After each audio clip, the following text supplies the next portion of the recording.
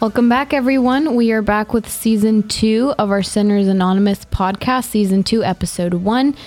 Today we've got a special guest with us, Abuna Wisa. I'm Justine. Michael. Father Wisa. Karen. Theophilus. And today we're talking about masculinity and femininity. And yes, femininity is a real word, so if you don't believe me, you can look it up. Today's topic is one that was requested by many people, and it's one that's pretty relevant in today's society, so we hope that this is a topic that appeals to you. And make sure to follow us on our Instagram at sinners.anonymous. We put all the updates there and all the links to our podcast and YouTube videos, so give us a follow to stay updated. Okay, and Abuna, if you want to... In the name of the Father, the Son, the Holy Spirit, one God, Amen. We ask you, our Lord, to be in our midst and guide this conversation and give us the wisdom to glorify your holy name through the intercession of Saint Mary and all the choir of the saints. Hear us when we pray thankfully. Our Father, who art in heaven, hallowed be thy name. Thy kingdom come, thy will be done, on earth as it is in heaven. Give us this day our daily bread, and forgive us our trespasses as we forgive those who trespass against us. And lead us not into temptation, but deliver us from the evil one. In Christ Jesus our Lord, for thine the kingdom, the power, the glory, forever and ever. Amen. Amen. Well, thank you so much, Abuna. It's very refreshing to actually pray on camera. Just so everybody knows, Abuna Wisa is the steward of our service here at St. Mary's. He leads the youth, and he's been a guiding light for us for so long. So it's a pleasure to have you, Abuna Wisa. Thank you so much Thank for coming. you, Theophilus. Okay, so let's go ahead and get started. Our topic today is one that's very controversial. And it's controversial because for the longest time, what a man was very clearly defined, and what a woman was very clearly defined. At some point in the last, I would say maybe 10, 20 years, that began to change.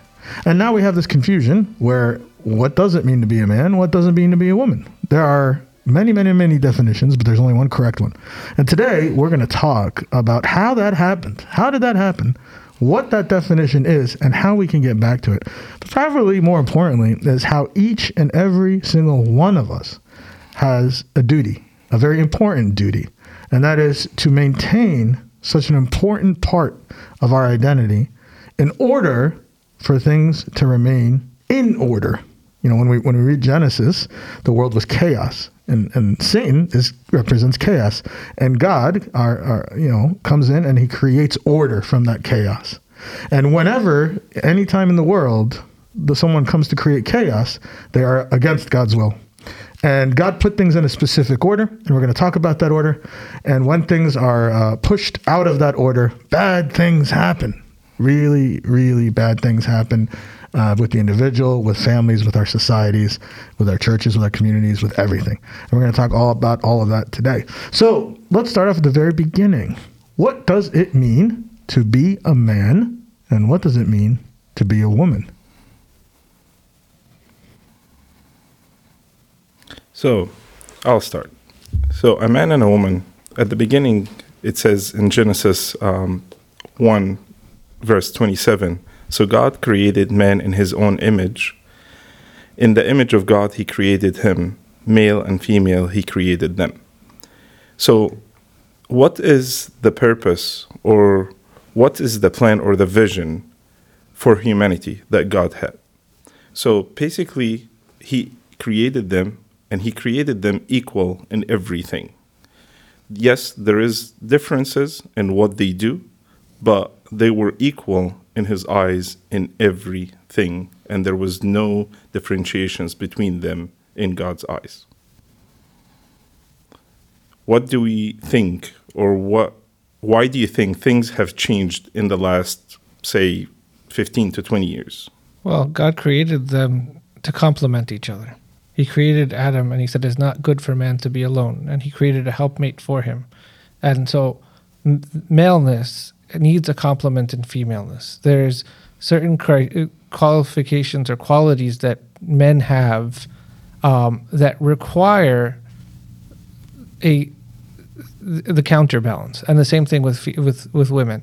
There's a counterbalance between us. We're equal, and yet we each have our own strengths and our own weaknesses, and we complement each other. I would actually argue a little bit that I wouldn't say the change happened 10 to 15 years ago. I would say it happened in the 60s when the feminist movement started, and we started saying, and you've probably heard this many times, said a woman needs a man like a fish needs a bicycle. And just to say, oh, it's so absurd, women don't need men. And yes, true, it came from an area where there were a lot of women that were abused, that were disrespected, that weren't given their honor that they should have. And the counter reaction was too far in the other end to say we don't need men and we can be everything that men can be and we can just put them off to the side. And so that's what created this confusion at this point. And I think something that Theo had mentioned is how there's now been an imbalance between the roles of male and female, male and female, not man and female, male and female. So when you have like both Abuna and Michael, what you all were saying was that each gender has its own role and they complement each other. I agree that I think it may have started even more, or even further back than the 60s. I would say around World War II, when women were needed to carry out jobs because all the men were out at war. And then women started seeing the opportunity that there is for them. Instead of being regular housewives, they can go out, work in the field.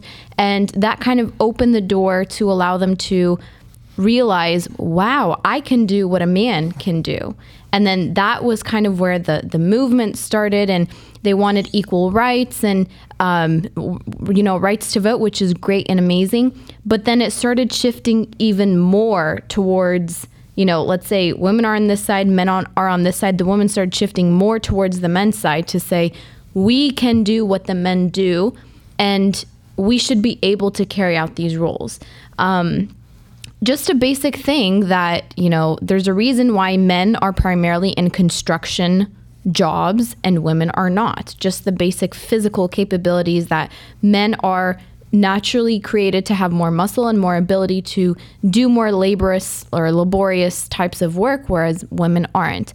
That's why a lot of women are in healthcare fields, because they have a compassionate side to them. Needless to say, men don't, or I'm not trying to say that men don't, but that's why you tend to see a predominance in the healthcare field towards women.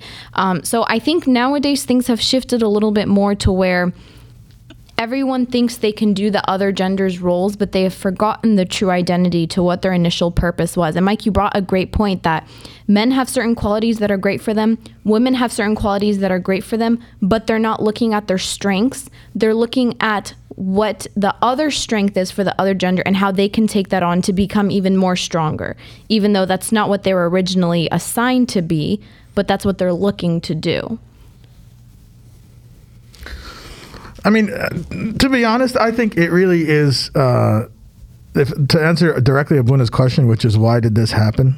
I think it's part of the grandmaster plan of the evil one. I think that's always kind of been his focus, right? I mean, he's not omnipotent, the devil. He is not all powerful. He's limited. In fact, the Holy Fathers talk about how they win their race against the devil by persevering, by outlasting the devil, right? And so when something like this is so powerful yet limited in its scope, it's going to be very wise. And it's going to know, well, I need to be very precise in my attacks. And so if you sit back, put yourself in the devil's shoes for a second, you sit back and you're thinking to yourself, how do I maximize the amount of souls that are not going to make it to heaven, that are not going to enjoy the love of their Father? And when you start thinking like that, you realize, well, what if I attack them at their core, right? The one decision that we don't get to make, and man has never been allowed to make, regardless of how much they want to rebel against God, is gender. That's the one thing in your life you don't control. That's the one thing that God selects for you. Almost everything else, you have some sort of authority or power or say over. Almost. Free will. Yes. But the one thing that God selects for you is your gender, right? I have known you before you were in the womb. I have grained you in the palm of my hand. That's what God tells us, right? So God knows what gender we're going to be even before we exist, technically, right? He knows. Before we exist in this earth, he knows. So the devil thinks to himself, well, what if I attack that identity? Because everything in our lives is not necessarily based on gender, but is tied to our gender. And so if I can convince this young woman to think she's a man, if I can convince this young man to think he's a woman, there goes that person's future. There goes that person's happiness in marriage. There goes that person's sense of belonging. There goes that person's peace. And now I've created enmity before man and God, because how dare you make me something I don't think I am? It's the ultimate in your face, big guy. You know, who are you to do this to me? Sound familiar? I mean, this is Lucifer. Who are you? Who made you there? I can be greater than you. I don't need you, right? So from the devil's perspective, it's this brilliant move to really create a big stumbling block between man and God. And once you get someone there, then chances of them being close to God are not only reduced, but the hatred of God. Because some of these people that believe in this, that they can switch, they either don't believe in God, or if they do believe in God, they have an axe to grind against him. And when they have families, which, by the way, of course they can't have families, right? But they adopt or whatnot. They breed that enmity, that hatred of God into their children, and then those children into their children. And then all of a sudden, the numbers of Satan's disciples are growing, and God's are shrinking. Because if you can destroy the family, you take away the one thing that God the Father desires more than anything, which is to be with his children. If you can destroy the family unit, which is supposed to act as a protection, man and woman and the Holy Father, if you can break this down here, because you can't break this, but if you can break this down here, the man and the woman, then it's like a buy one get one free at Publix, right? You've destroyed 2 lives, and you get 3 destroyed as well. Or 2 or whatever it is, right? And so that goes on from generation to generation to generation. So my perception, and honestly, this is not even my perception. This is the more recent Desert Fathers, both the Eastern Orthodox and the ones that lived in our contemporary times, warned about this. Warned about a time where people would go mad. I mean, this is even biblical. Yeah, St. Anthony too. He's not really contemporary. Well, I don't know how old you are, so he might be your contemporary. But warned about where people would go mad and look at the people that are not mad and say, there's something wrong with you. You're wrong. When in reality, they're the ones that are crazy. So when we look at it, this has always been a warning. God has always known this can happen. He's trying to prepare us for it.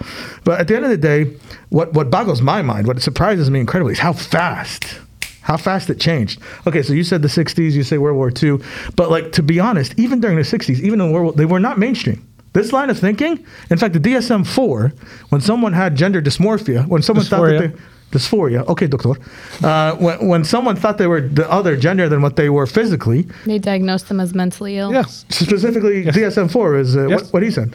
Yes. DSM-5. No, there's the DSM-5 is the newer one. In the DSM-4, it was three. It was three. DSM-3. It doesn't matter. The point is that at some point it was a mental issue. Something happened in the last 30 years, more recently, where all of a sudden this is now the mainstream thought. Yeah. And that's what's surprising to me. I don't understand that. So I would say it has been the devil's game plan since the very beginning. If you look at what happened in the Garden of Eden, man is supposed to be the leader, and woman generally is the wiser one. This is that. If you think about it, if you think about David and Abigail, what did Abigail do when Naboth was acting not very wise? She went to David and she did the smart thing and won David over with her gentleness and her wisdom.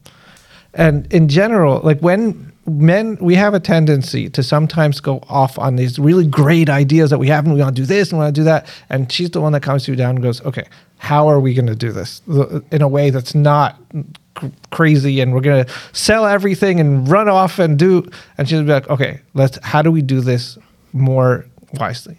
And so a smart man takes the wisdom of his wife and leads with it. And we'll know when sometimes what she says is not what needs to go. So what happened was she made the mistake, talked to the serpent.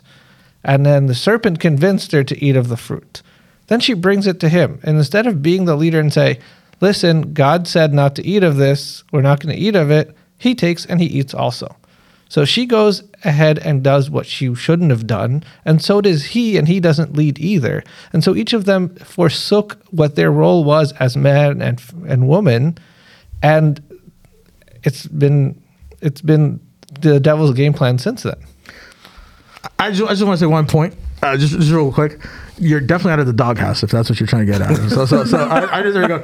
I think it's a little bit dangerous to say, to qualify that women are wiser. Okay, so I don't know if I agree with you there. I will give you this. I will say that when it comes to social interactions and reading a room and understanding people's feelings, yeah, I think default woman, let's call her Eve, like average woman, Eve.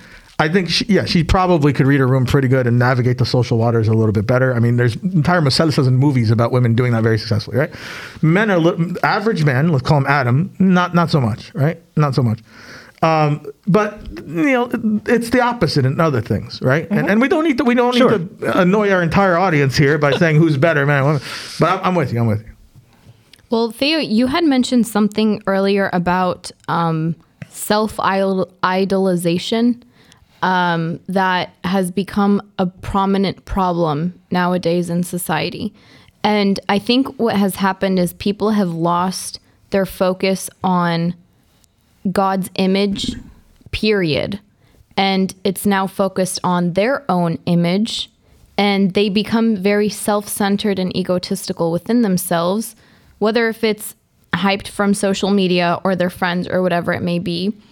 And they then start to attack their own self-identity through the self-praise in a way where they say, I'm going to do things that, for example, or I'm going to become, or I'm going to start acting a certain way that gender should not. So for example, men, if they have a high ego, their ability to approach a woman will be very minimal.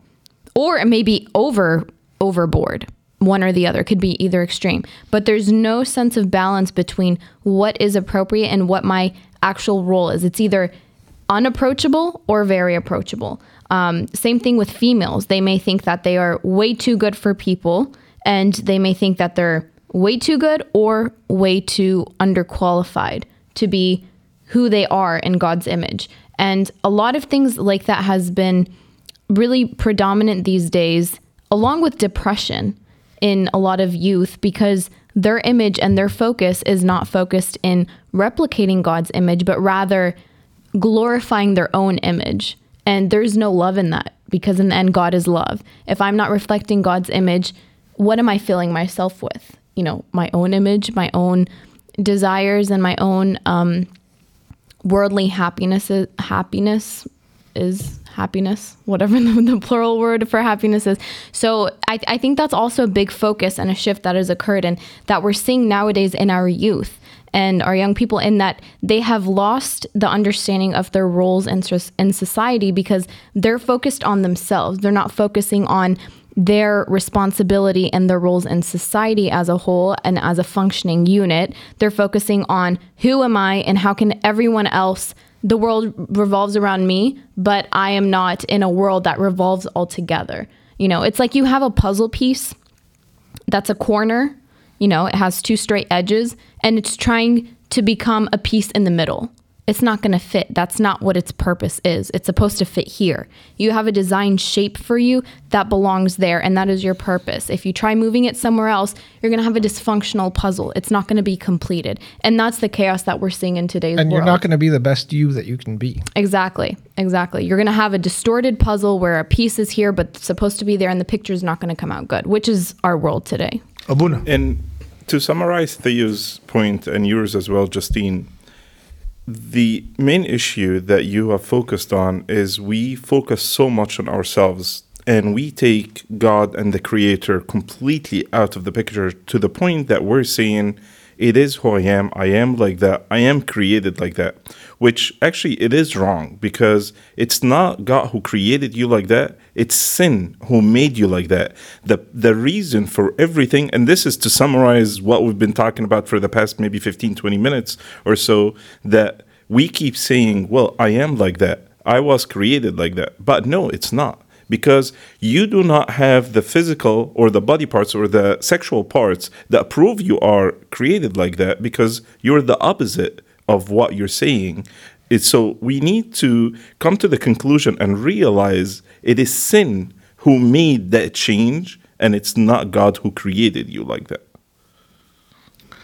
Yeah, absolutely. I think to your point, Abuna, when sin is practiced and it stops becoming just sin, becomes a routine or part of my identity, it's very difficult for anyone that's in that kind of sickness, because it's sickness, to differentiate between what is them and what is the disease. And then all of a sudden now it's the same thing. Like you identify with the sin, right? And it's so hard sometimes having conversations with these people because they're completely blinded to what's happening to them. And the hatred they have for God and the hatred that they have for themselves, but they can't express it, right? And so they look for an answer outside, but because they don't have God, there is no. It's you know how the Holy Fathers describe hell as an unquenchable fire where everyone desires to drink just water, just one more time in their life, drink some water, but they can't because it's an unquenchable fire. That is what's happening inside these people. Essentially, they are in this tortured state about their identity, about who they are, about who they want to be, and they're looking for a resolve, and they're desperately looking for an answer. But because they've blocked off God, there is no answer, right? There is no answer, and they will continue to suffer and they'll continue to feel that pain. And the one comment I want to kind of move into now is, how do we interact with those people, right? Because going to someone and saying, God hates you, is 100% false. It's not right. Or telling them that, you are wrong. Also very hurtful. Also is not going to bring this person back to God, right? And unfortunately, some of the people, when we talk about cultural differences later, some of the people in our congregations, in our communities, are so far removed from this kind of stuff, from these kind of issues, that their immediate reaction is defensive. Like, get away from me. Like, this is disgusting. Get out. I mean, there are stories of people in the community of someone struggling with this and their parents kicking them out of the house. How is that acceptable, right? Your kid is sick, and your answer, rather than take them to the hospital, is to kick them out, make them feel miserable about who they are, right? So how do we deal with these issues in general? I think the first step is to realize that we are all sick to a certain extent. We all have our own maladies, and as much as that is an extreme of fighting against how God created you, each one of us has things where we fight against things that God created us in us. And when we were talking about male and female roles, that we sometimes are not happy with what God gave us, and we want something else. Like when I see someone who can sing and I want to sing like them and I'm jealous that they can sing, well, I forget that God gave me other talents. And I think being able to understand the other person and being able to not see them as, well, you're bad, you're the patient and I'm the doctor. No, we're all patients in the hospital. And so we can relate to each other in that way and then help to guide each other into the true light, into the path of God, the path that He created us for. And we will continue to be patient. Like there is no stop till the very last breath. We will continue to fight against this, but it's who can have the longest breath to be able to fight and also understand the person. Like what Theo was saying, that our culture and our community, like they are pushing everyone away, and these they think that God hates them. God does not hate anyone, and He will never hate anyone. He came down for these, not for the healthy one that do not need a doctor. So we have to come to this understanding, and probably this is our door that we can go through it to them to say, God does really love you, but do you know who God is? Do you know who the Creator is? And instead of saying, well, there's something wrong with you, or you need to be on medication, or this is not who you are, and just go down the list that will push them further away from us. So to take the opposite side of the argument. If I had the amen button, I would press it right now. Sure. Hallelujah. Thank you. Just turn it off. As I said, to take the other side of the argument, though, the way that those people are looking at it, the ones that are pushing away, is kind of like, if you think about it, if you know someone with COVID was walking into church coughing, and they think it's contagious and it's going to spread, and they're afraid because they don't know. Like you were saying, you're in your own cocoon, and you don't know what this is about. So it's different. It's scary. I don't want it. Mm-hmm. Yeah, I think your point, which Abuna expanded on, is incredibly valid. I think a lot of criticism comes from people that come to visit our churches. I'm not talking about any particular church, so don't anybody clip this and send it to your priest. But in general, the feedback is they're cold. Yeah, it's a beautiful service. I did my research. I love the fact that the Orthodox people are still practicing the same way the ancient fathers of Christianity practiced. I felt I felt the Spirit of God, but the people are so cold. They didn't welcome me. They looked at me funny. They came and asked me, what is your name? How much you make? What is your social security? You know what I mean? Those are extremes. But that's why in the diocese down here in the South, Sayyidina created the Coptic American Church, because now there's a church that caters to their needs. These people were being locked out of the church in a way. Now they have an answer. But generally, our communities are cold. And I think a lot of that is because lack of humility, if I may say. It's almost as if we are who we are. Who are you to try to come in from the outside, right? But humility pride is not the only thing. In fact, I wouldn't even call it the origin. I think it really is fear in many cases. And I think that if we can just learn to love unconditionally the way our Father in heaven loves, and see, this is a very difficult point. This is where we have to stop and say, if you're spiritually immature, it is not a good idea to have these types of people in your life. It just isn't, because you're going to be negatively affected. Maybe not now. Maybe you think you know what you're doing, but the more time you spend, the more you're exposed to them. Like, well, these people are normal. Of course, they're in your mind they're going to be normal because you're meeting with them and interact with them on a regular basis. That's called normalization.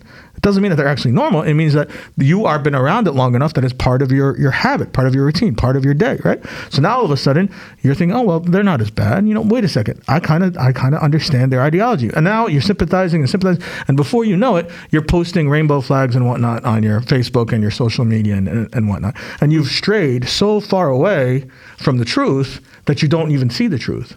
And this happens all the time. You didn't get it last time, but the whole frog. You put a frog in a pot of water, and the water is good, and then slowly you crank up the heat. The frog doesn't know it's dying, and eventually it dies. It's just like, this feels like a sauna. And then it just dies, right? This is what's happening through normalization. So if you're spiritually immature, it's probably not a good idea to be friends with these people. You can love from afar. You can pray. You can try, not to be mean, or if you see something, just intervene. But those of us that are spiritually mature, that really have take the time to connect with God on a regular basis, and under the supervision of your spiritual father, can reach out to these people in our communities that are suffering from this identity crisis, and be friendly and be loving. Yes, Moon. I will comment on one thing that you said, and you kind of corrected yourself, and I just want to clarify that when you said it's pride and we need to learn how to humble ourselves and learn humility, and then you said it's fear. It's more towards fear because it's unknown to that culture. And what they hear so many negative and bad things, but they don't know what these kids, either men or women, are going through. So it's more fear of the unknown than it's pride and humility. And thank you for correcting yourself, because our church and our culture, they are welcoming. They are welcoming people, and they have good hearts. But again, when you are trying something new and all that what you hear about it is just negative, of course you're gonna fear, because you don't want your kids, because just like Mike said, someone has COVID and walks inside any building and starts coughing, everyone looks at them. So it's the same thing. But here, they need more help than anyone else. In a way, it's gonna be more love. The more love and the more you talk about God to them, how much He loves them and how much He cares about them, the better you're going to absorb that away, and the more you're going to get their attention to listen to you, rather than putting the fear in their minds and for them to run away from you. And thank you for correcting that. And to pick, Yeah, if I could just, no, I totally agree with you, and thank you for bringing that. So there's two specific groups that in my mind, that I'm referring to, right? The older generations, the ones that don't get it, the ones that are so far removed, and then there's the younger kids. Oh, you're gay. Oh, look at you. You talk funny. The ones that are making fun of the other, right? Putting them down, making them. So that group is the one I'm addressing the prideful is, because it's like, look at you. You're disgusting. You have this blemish and I don't, right? It's not a sense of compassion. It's not a sense of love. The older generation, for the most part, I agree. They just don't get it. The younger generation, they get it. I mean, because they're living in this culture, right? They might not understand it. But I think so many times, especially with young men, there's this put down, this bullying. It happens we see it at the high school convention or whatnot. And that has to be addressed, because if you're a 14, 15, 16-year-old kid and you're not sure what your gender is, and the entire group of guys in your Sunday school class are just making fun of you the whole time, you are not going to have any desire to go to God, most likely. Just because if this is what the church is, I don't want anything to do with it. They're making me feel miserable about who I am. But no, your point is 100% valid. I agree, totally. Go ahead. I was going to piggyback off of what Abuna was saying and what you'd kind of just mentioned, Theo.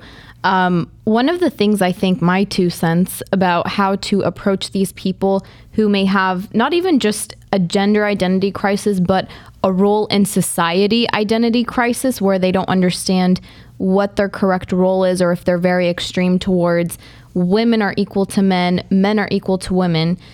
I think a lot of times these people may have, I always like to look at the root cause, what causes them to think this way.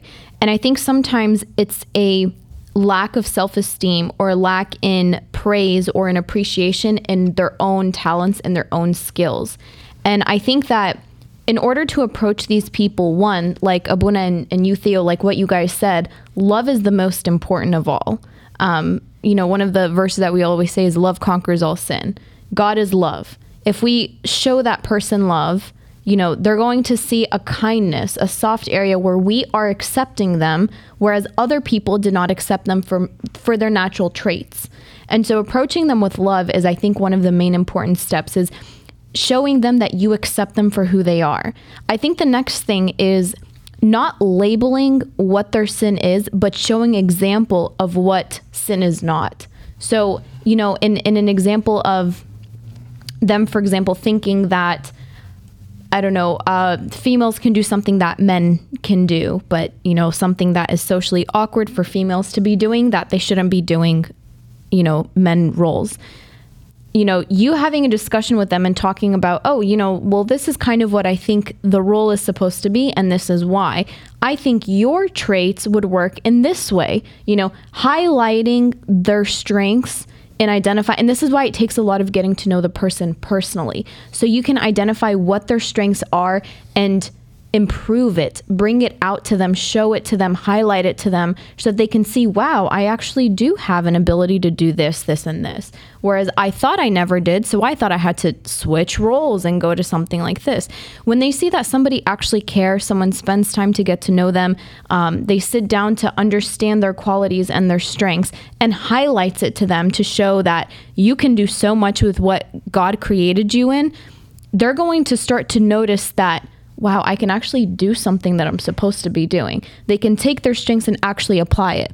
Whereas if we're pointing at the negatives, they're always going to focus on the negatives. We point on the positives and reinforce the positives, and that's going to help somebody get closer, not only to you, but if you're, like you're saying, Theo, you have to be spiritually strong in order to provide that rebuttal against, it's not going to be easy at all. You're going to come across some resistance, some questions, and you may need some guidance from a spiritual father, someone who has been through this before. But with prayer and with love, that's the most important thing. You have to go into it with love, not with pride, like you were saying of, you are wrong, I am right, let me show you what's done. But you just said one word in your in what you just said that I want to clarify it. That you mentioned and said we have to accept them for who they are. I will disagree with that, and I will argue that point. We can love them, we can show them compassion, but I cannot accept them for who they are unless you can clarify what you meant by that, because I'm not accepting what they changed themselves to, who they are not really, who they really are.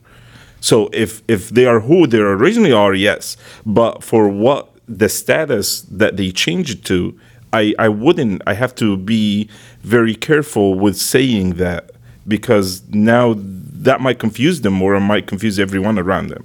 Yeah, like accept the person but not the sin, or not the ideology. Exactly. Yeah. So let's. I'm sorry. Go ahead, Michael.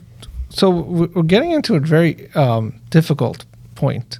So what happens when someone has transitioned and has taken hormones and has had surgery and has transitioned to a different gender, and then they see the light? And how can we love them at that point where they realize that they were who God created them to be, but now they've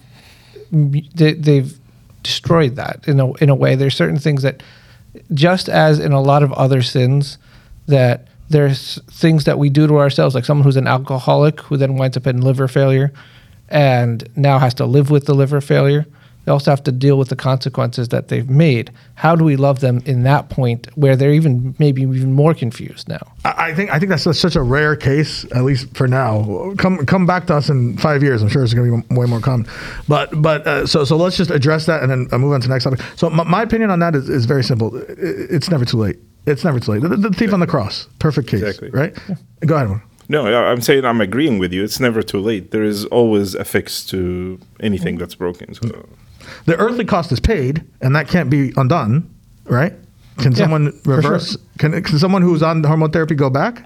Well, it depends on the situation. Okay. And if it depends, but the earthly cost is paid. That can't go back. But what's important? This is not important. This is only important if the focus on this is only important when it is doing something that disobeys or rebels against God. Mm-hmm. That is when we should focus on this and bring it back to God. But as soon as that's happened, as soon as this has been subjugated to God, it doesn't matter, because God will accept any offering we give him as long as we do it with humility and return to him. It doesn't matter. Come as you please. The spiritual being, we get new bodies, right? We get new spiritual. Yes. That's going to be fine. That's the one that's eternal. This is like a rental. Right? Rental anyway. So let's bring it back for a second. So we spent the first half of our conversation talking about the extreme cases, right? Folks that really think that they're a woman that thinks of a man that thinks of a woman. Let's make it a little bit more relatable. Let's talk about the precursor step, right? Where it is now common in culture for men to have female traits and women to have male traits. And this one's so subversive. It's almost snuck in from the back door. None of us are aware of it, right? What am I talking about? I'm talking about men who spend hours getting ready, who their personal looks and their personal figure and their hair and their clothes are top notch. Now, I'm not saying you should walk around in sweats and be a slut. That's not what we're saying, right? We're not going in extremes. But we live in, I'll tell you a story. So I went to a convention. I'm not going to say which convention, and I'm not going to get specific. But my job was to wake up the young men. Abuna, you were there. My job was to wake up the young men to get them ready for liturgy. And now nobody wants to wake up for liturgy, especially not those kids. They're coming to hang out. So Abuna and I are knocking, trying to get them wake up. We finally get them up. We finally get them dressed. And then first couple leave, and then there's like more than half left. And we're like, guys, come on.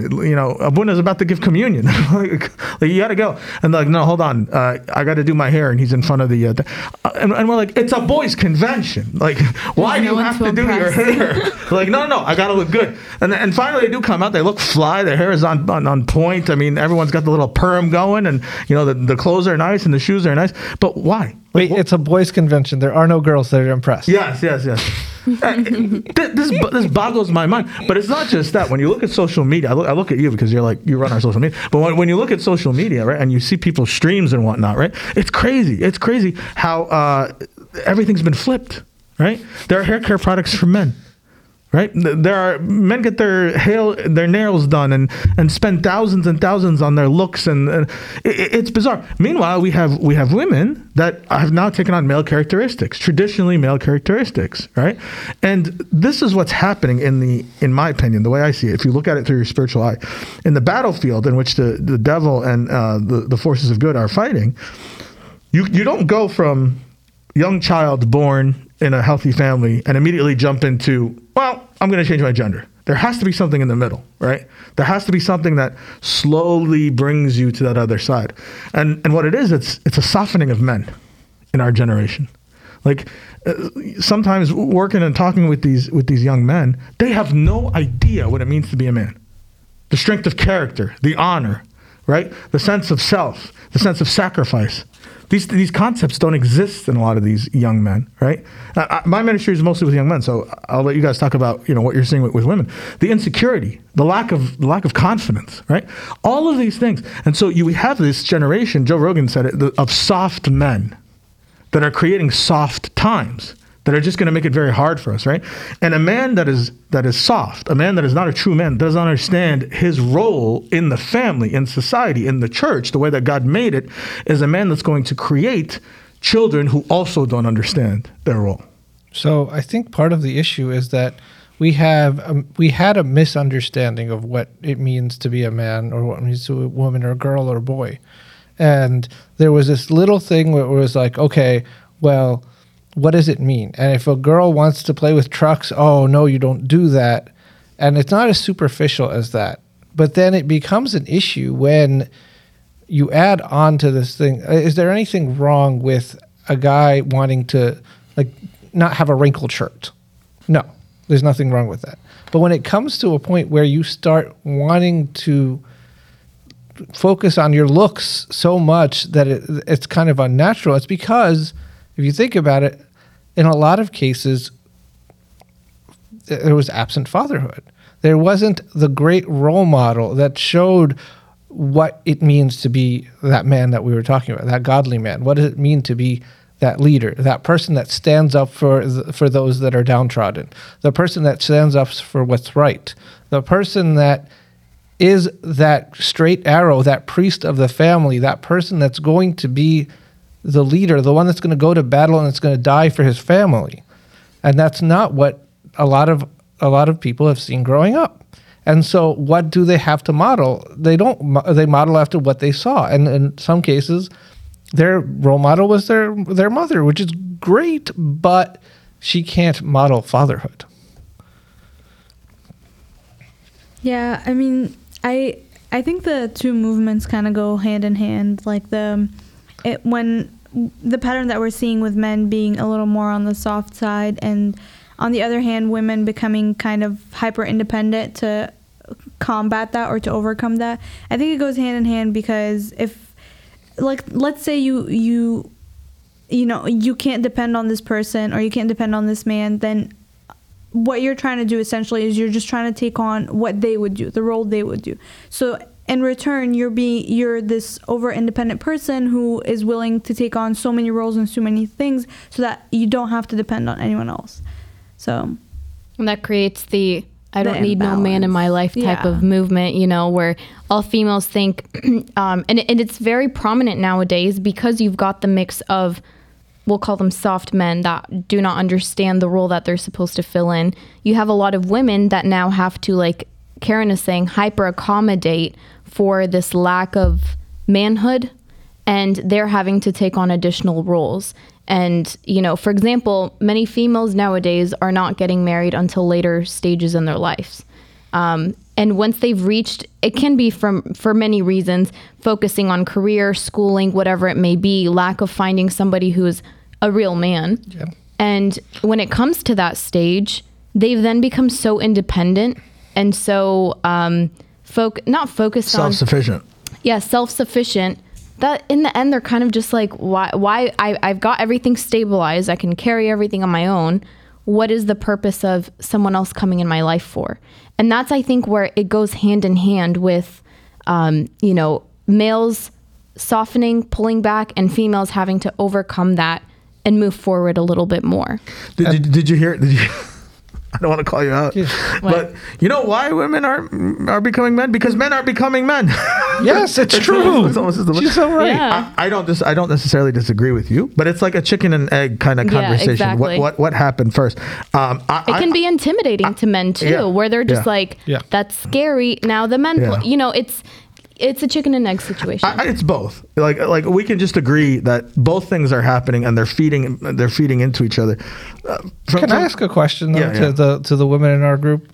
What stress does that cause on you when you're feeling that you need to take on both roles because you don't have a man taking on the male role that he should be taking? You'll learn how to use a gun. Yeah. You, She did not say that. you should edit this part. We're cutting this out. There are so many things that I think can stress someone out, whether if it's financially or, but granted, a lot of females nowadays are becoming more financially independent that they can tend for themselves. It can be I don't know. I feel like. So the answer is nothing. No, it's perfectly. You're perfectly okay. You don't need. You don't need a man.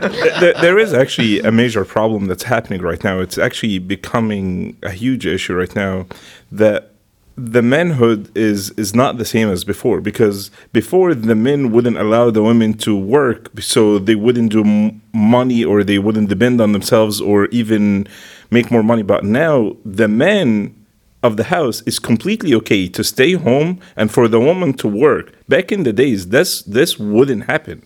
Like the woman is working and I'm not, or she's even, both of them even working, but she's making more money than him. That's a huge problem. But now if a guy knows that there is a woman that makes more money than him, he would just run after her. So and this is becoming a problem. And it's becoming normal in the society right now, which I'm not saying that the woman shouldn't make as much as the man or even make more. I'm not saying, but based on quality. But for him to say, yeah, it's okay for me to stay home and do this. Well, again, what were you made for? Yeah, and I think a lot, like you're saying, Abuna, a lot of, what were you made for exactly? Like, what is your purpose? Are you going to sit home like a couch potato while the woman does everything? The standards have changed, where the standards have been lowered so that, The bar is on the floor. Exactly. The bar is literally on the floor. There's no standard to try to meet. So there's no hope, Karen? And it makes it tough because, a lot of people, they try to accommodate for differences, and that's what causes conflict. Again, it comes back to the men are supposed to be there to provide, it's not just even financially, it's that security, that sense of security, while as women are supposed to provide the compassion, the more emotional. And so that lack of the complementing of each other, if a man does not provide security, the woman has to provide it herself. So that causes a defense mechanism to go up, and that prevents an ability for, emotional stability in certain situations.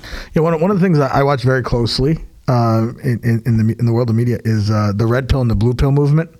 I watch them very closely because I'm watching how much effect that has on our youth. Can you explain what that is? Yeah, sure. So I didn't know what it was until I started seeing more and more of our kids posting these clips from these podcasts. I'm like, who are these guys that are coming up with these ideas? And you go and you do the research, and there's this whole red pill, blue pill, right? The red pill folks are like, It comes from the Matrix. Yeah, it does come from the Matrix. People that are red pill subscribers are men who think like women are just abusers and users, and in turn, a man should just use a woman and extract the most resources out of her because she's trying to do the same thing out of him. So pleasure, you extract her body, all of that, and just use her and just move on, because it's almost a reaction to feminism, and an overt, like you said, swing to the right hand side. And more of our kids, those of us that follow social media, are subscribing to this kind of mentality. On the other side, the blue pill is like, yes, girl power, the female divine God, worship the girls, which is again an overreaction to the original view of manhood, which is honestly very toxic, which is a woman's place is to be barefoot and make sandwiches at home. And no one's saying that. No one's here is saying that. But that was the old world. And so the blue pill, the feminists, right? They were created out of that, right? So you have they call them simps.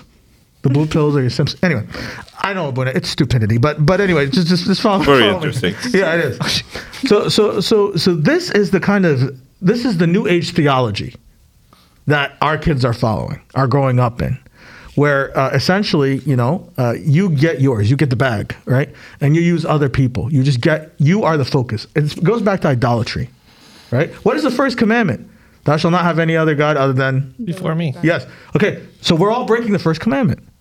Social media is worship at the altar of my beauty. Like, look at me. Like, I am so, become a follower of me. Right? Like, the focus, the new God is you. Like, it's the same sin. My father confession taught me it's the same sin. They're the same mother sins. They just happen to show themselves in different ways. right? And so this first sin of Lucifer is the same sin that's happening today. Like, worship me. I am the most blessed. I am so special.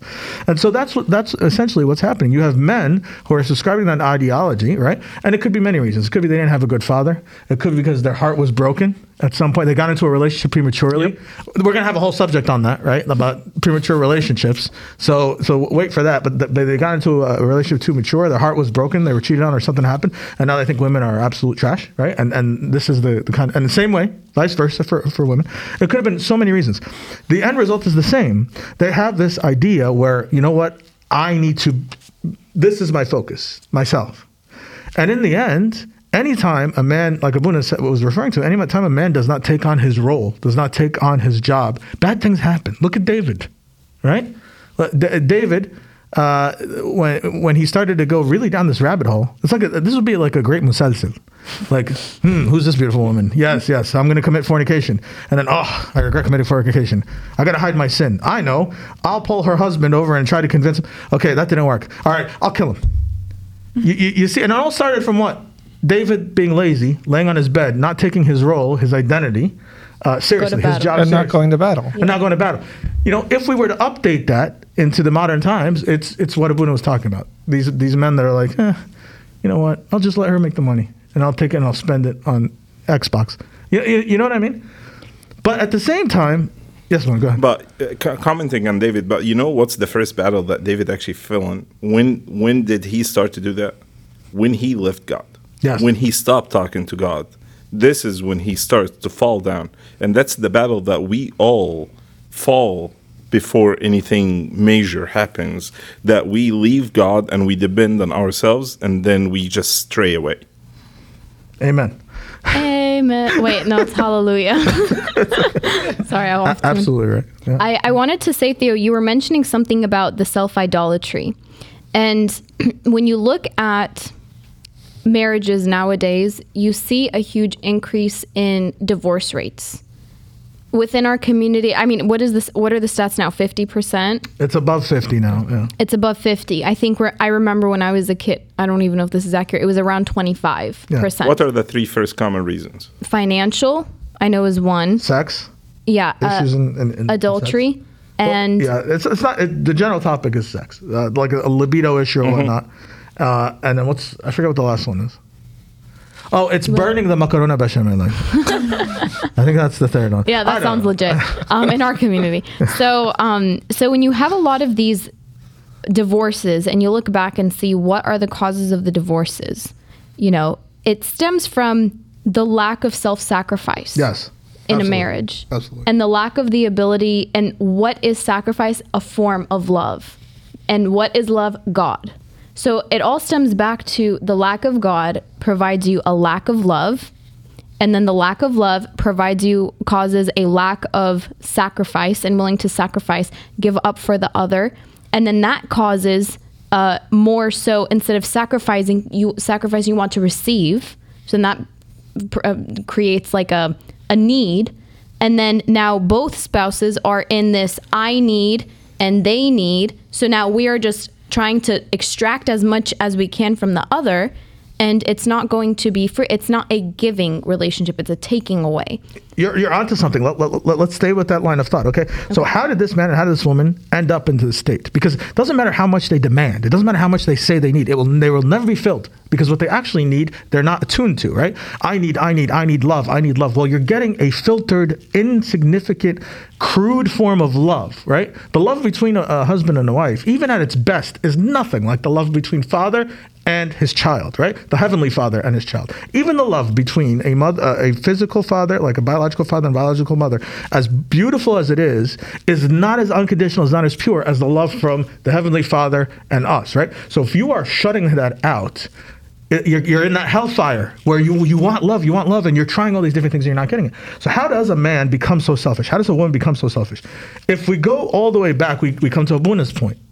And Abuna's point is, people that essentially are not taking responsibility, are not accepting their role, their identity that God has given them, are completely rejecting any kind of work, honestly. I mean, it's a lazy society these days, right? And then we follow that back. Well, how did that happen? We come back to his point, which is, well, in their childhood, they didn't have positive role models, or there were difficulties, or the social media kind of infected them. And then we bring it back to the original point where, parenting, like, honestly, like, especially in our communities. لا حبيبي أجيب لك كفتة عايز كفتة تاكل مكرونه يا باتي, you know what I mean? Like this, like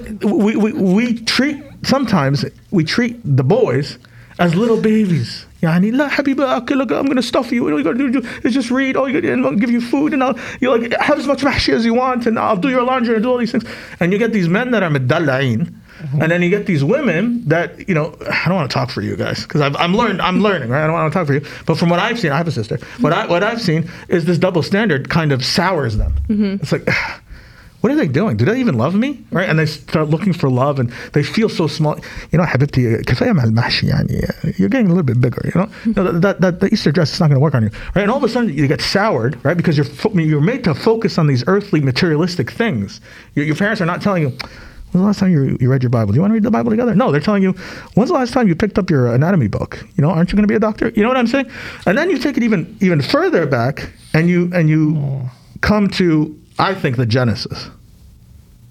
And the Genesis, the way, actually, this is not even my idea. This is the church fathers, is without suffering in your life, without pain, without struggle, you will lose sight of the cross. Because the way of the cross is not comfy. It's not Starbucks and Xbox and PlayStation and Call of Duty. The way of the cross is struggle. The way to be a Christian is to resist, is to take this in its base form, in its animalistic form, and evolve it into what we're going to be if we make it to heaven, right? And we live in a world where there is really not that much struggle. I mean, the biggest struggle is, do I want cinnamon dolce latte or do I want caramel macchiato? That's the struggle that the vast majority of us are facing in our lives. The Wi-Fi is down. Or the Wi-Fi is, exactly. Or you know what? أبونا دخل في جناينا كفاية أبونا عايزين نروح وناكل. You know what I mean? Like, this is struggle to today's youth. And I'm sorry to say, it's not struggle.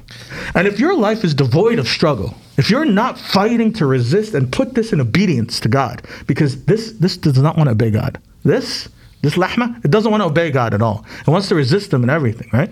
And if you don't struggle to fight, right?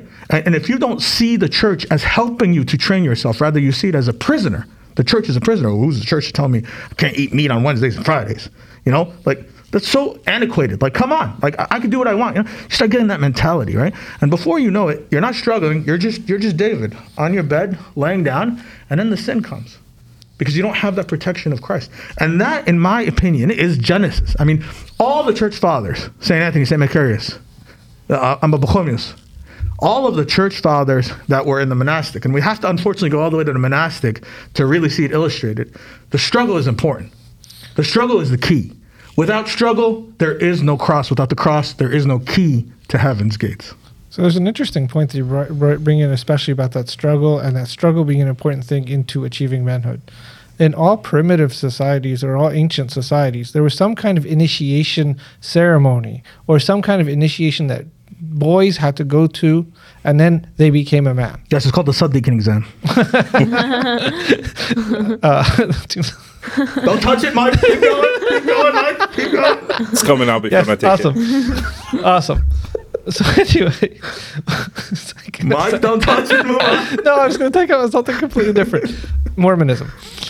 So one thing, I was listening to an audiobook today, and they were talking about that initiation ceremony of different societies, and he was saying when he was a pastor in Tennessee, and he would see men that seemed to like have it together.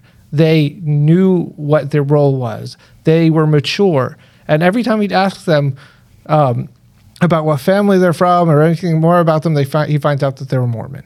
And the conclusion he came to was the reason is because Mormons have this culture where once the men become of age, they go and do 2 years of preaching somewhere, evangelism somewhere. And they go to this foreign country and they have to learn this new language and have to live on their own and they have to struggle. And the whole struggle is to preach their religion. Now, I'm not going to say anything about their faith. The point is that they had to go through something that made them into a man and made them understand that they have responsibilities outside of themselves. When they go on these mission trips, they're not focusing on themselves, they're focusing on everybody else. Yeah, I mean, a struggle, self-sacrifice, and selflessness go all hand in hand. This is the way of the Lord Jesus Christ. This is what he came to teach us. And I think that we lack in that. And I'm not saying we as the Coptic Orthodox. I'm saying we generally as a Western society, we don't struggle. And when you don't struggle, corruption is just eminent. But let's get the female perspective, and then we'll get the holy perspective. Because what do you guys think about this perspective?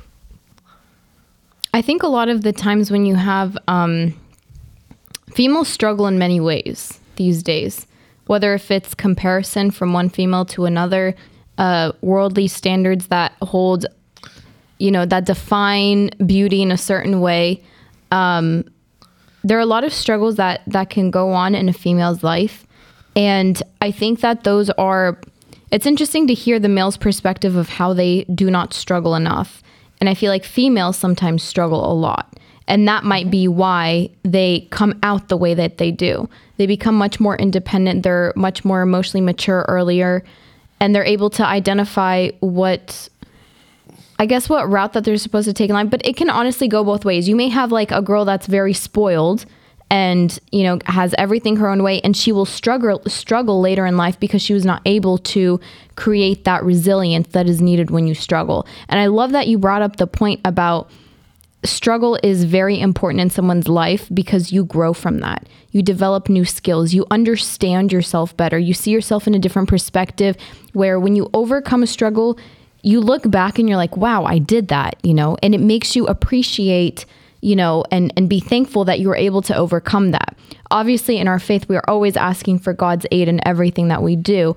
But along with that, God provides you some form of comfort in a sense of struggle or in a struggling time so that you're able to appreciate God's glory and glorify God after you've overcome whatever problem it may be. Nowadays, we find that a lot of people may not be struggling enough. And it works for females too. Some females don't really struggle in life.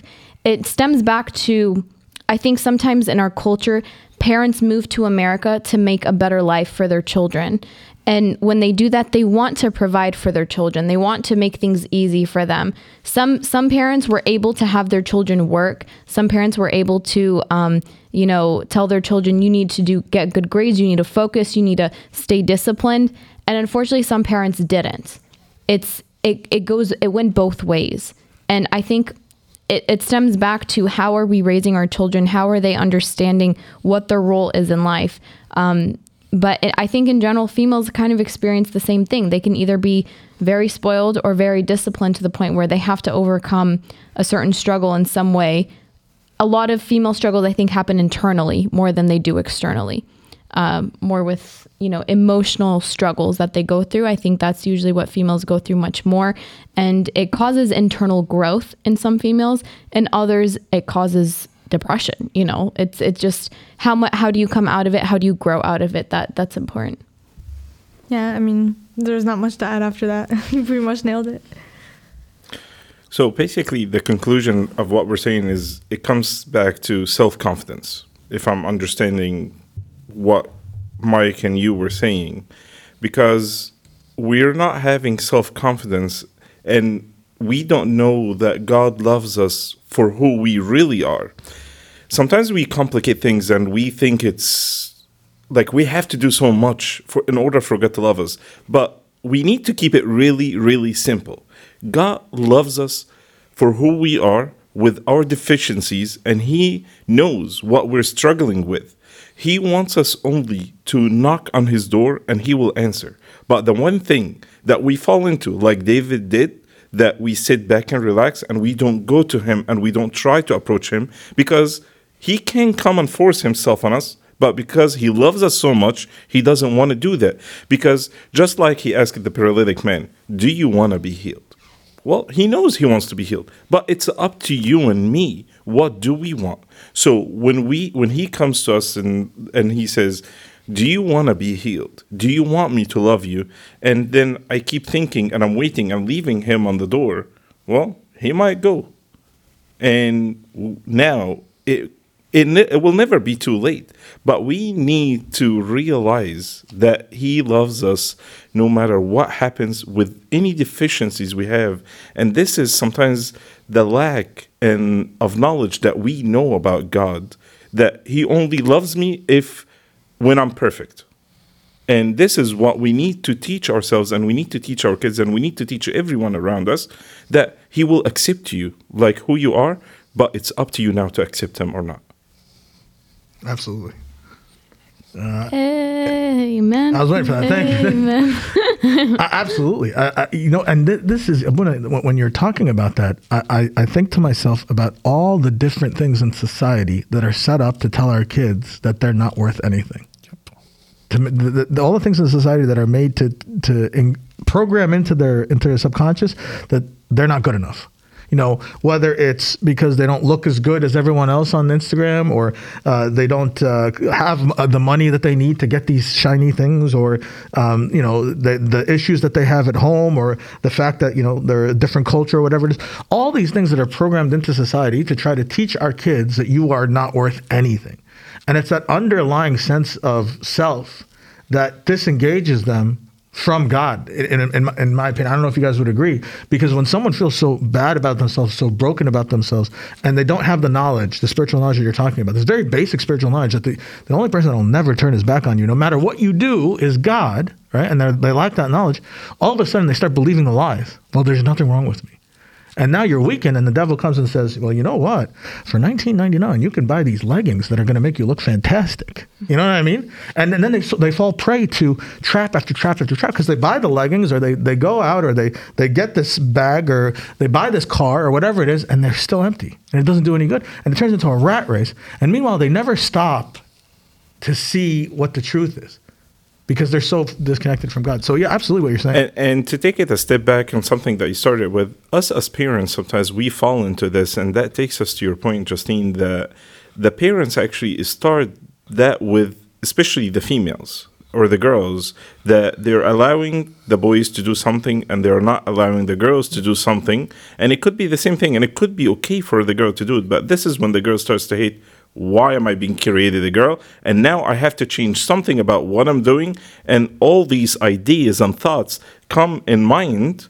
And this is when the mistake starts to happen, that the parents are differentiating and putting like rules on the opposite of each side for the boy and the girl. The double standard. And then they start to reject everything the parents are saying, because they see as unfair, because it is unfair. And then so this must be, and this is where we get the confusion between culture and religion. And a lot of this stuff is culture. And we've talked about this in this podcast many times, where we try to separate out what is culture and what is Christianity. What does Christ want? And Christ doesn't want this unequalness. But what happens is they see their parents who are committed Christians, who are teaching them all this stuff, this is the way they're acting, and they think that's what Christianity teaches, and it's not what Christianity teaches. But I want to go back to a point that you were saying, Theo, and I feel like I keep bringing us back to the Garden of Eden. When you were talking about feeling that you are worthless, and that the society just tells us you're worthless. It's like when God was looking for Adam, and he said, why are you hiding? He said, because I'm naked. And he said, who told you that you're naked? That's what the devil does. He puts us down, makes us sin, and then tells us we're naked. He tells us we're horrible people, and God won't look at you because you're naked. I love it. And if we continue down that story, yeah, they disappointed God. Yeah, they committed the first sin. Yeah, I mean, this was a momentous event in the history of mankind. And God was well within his rights to kick them out and say, I don't want to talk to you no more. But what's the first thing he does after he charges them with, okay, you did this, so this is your punishment? What's the first thing he does? He made clothes for them. He makes clothes for them. Better than the fig leaves that they had put together. He makes clothes from animal hide. He kills a creature that he created in order to love his son and his daughter. If that is not a sign of what true parenting is, the self-sacrifice and true unconditional love, if that's not a sign of what we should be as parents, I don't know what is. And yet that's lacking. It's lacking. And I'm sorry that I'm about to say this, but please open your heart and just listen for a second. We as parents have failed. We those of us in this room that are parents, not yet, but those of us in this room that are parents, we have failed our children. God took us out of a land that is persecution, that is difficult, that didn't have much opportunity. And he took us out and he brought us to a land of milk and honey, just like the Hebrews did. And because most of us have not forgotten that, we feel connected to him. What we don't realize is our children do not feel the same way, because all they've known is caramel macchiatos and Teslas. They don't know the struggle. They don't remember how hard it was for our parents and for some of us to live in that world and how much God saved us and what God did for us. We remember that. They don't. And so we operate, and this is where we failed, we operate in this understanding that, oh, of course my kids love God. I mean, I love God. My kids love God. But what we don't do is catch our own hypocrisy, because we came to this land of milk and honey and we focus on our businesses and we focus on our careers and we focus on our LinkedIn and our social media and our Facebook status and keeping up with the Joneses and going to this person's house and going to that person's house. We focus on all of that, but we don't focus at all on our own spirituality, our own connection with God. Okay, fine. Deep down inside, you are still connected to God. What are you doing judging me? I'm not judging you. We're not, nobody here is judging you. We're calling your attention to what the devil has taken from you, which is the single greatest gift that was given to you. And no, it was not being saved from a land of persecution and brought to a land of milk and honey. That's not the greatest thing that you were given. The greatest thing you were given was your children. And you slept. And you let the devil come into your house and take your kids. And we know it because we serve them. We see it more than you do because we are with them. You are too busy, focused on whatever you have to do, that you don't see what's happening to your own children. And you don't care enough to spend any time with them and pay attention to them because you're too busy about your own life. And what's happening to your kids, if only you knew, if only you felt, maybe there would be a chance. Maybe there would be a chance for the future of this church, for the future of this congregation, for the future of your children.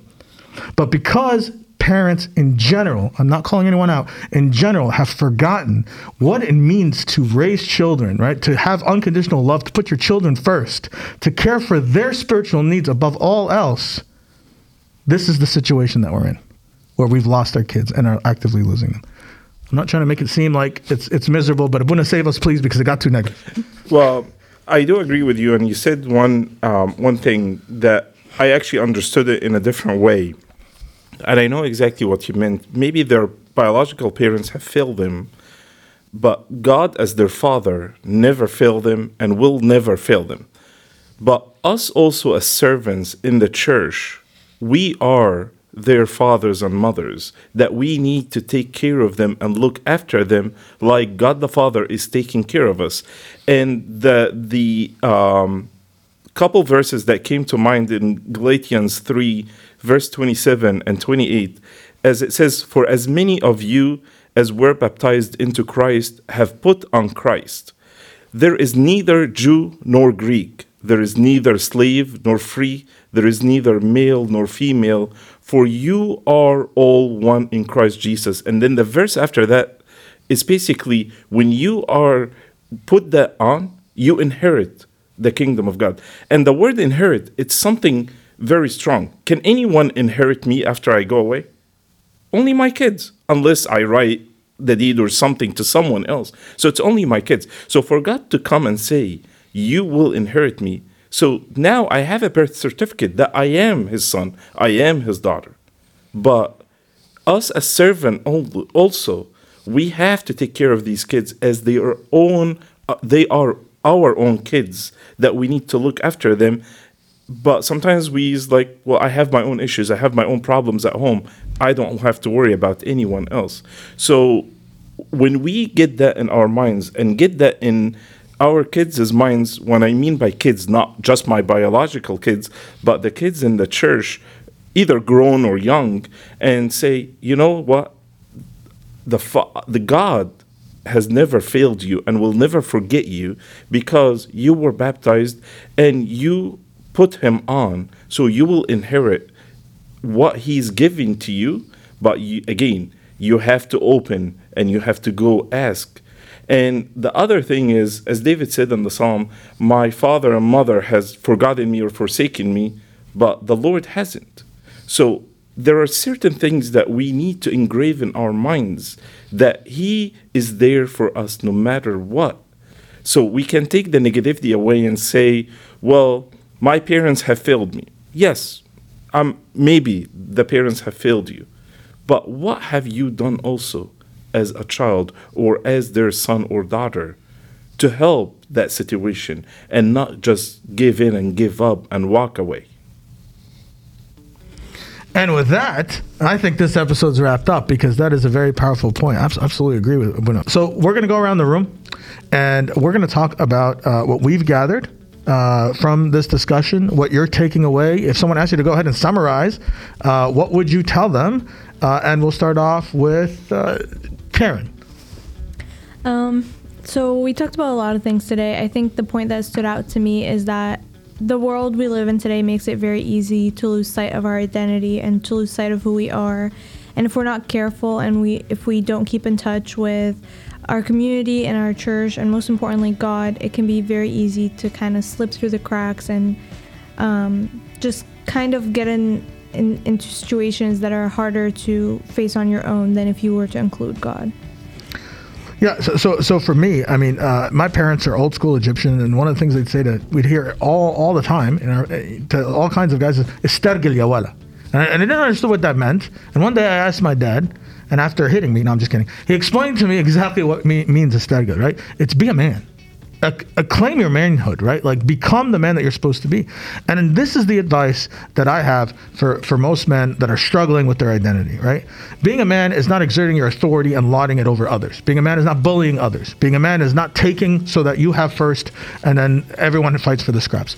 That's not what being a man means. Being a man is being so secure in your identity as the son of God, where you are working the family business. And the family business is selfless love and service to all. That's what being a man is.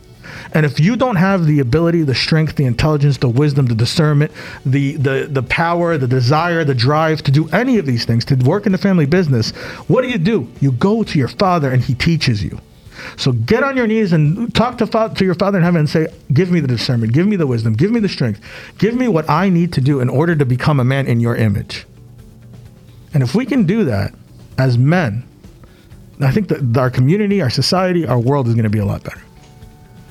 I think for me, one thing that really stood out was understanding, and this I guess would be a message for people who are on the border of, saying, I don't like the way I am being treated as my specific gender. I need to be able to carry out the roles of this opposite gender. Have peace within your heart and know that you were created with a purpose. And you going out and showing animosity or hatred towards society for treating you for a certain way won't make you any happier, won't bring you any more peace. It's just going to cause unrest within your soul. Have love, have compassion, have peace. Sometimes, bliss is the best option. Sometimes it's just you go with what you were intended to be. And I think a lot of people who want to take on a different role, for the men, be out there to learn to provide, to support, to protect, to have compassion on.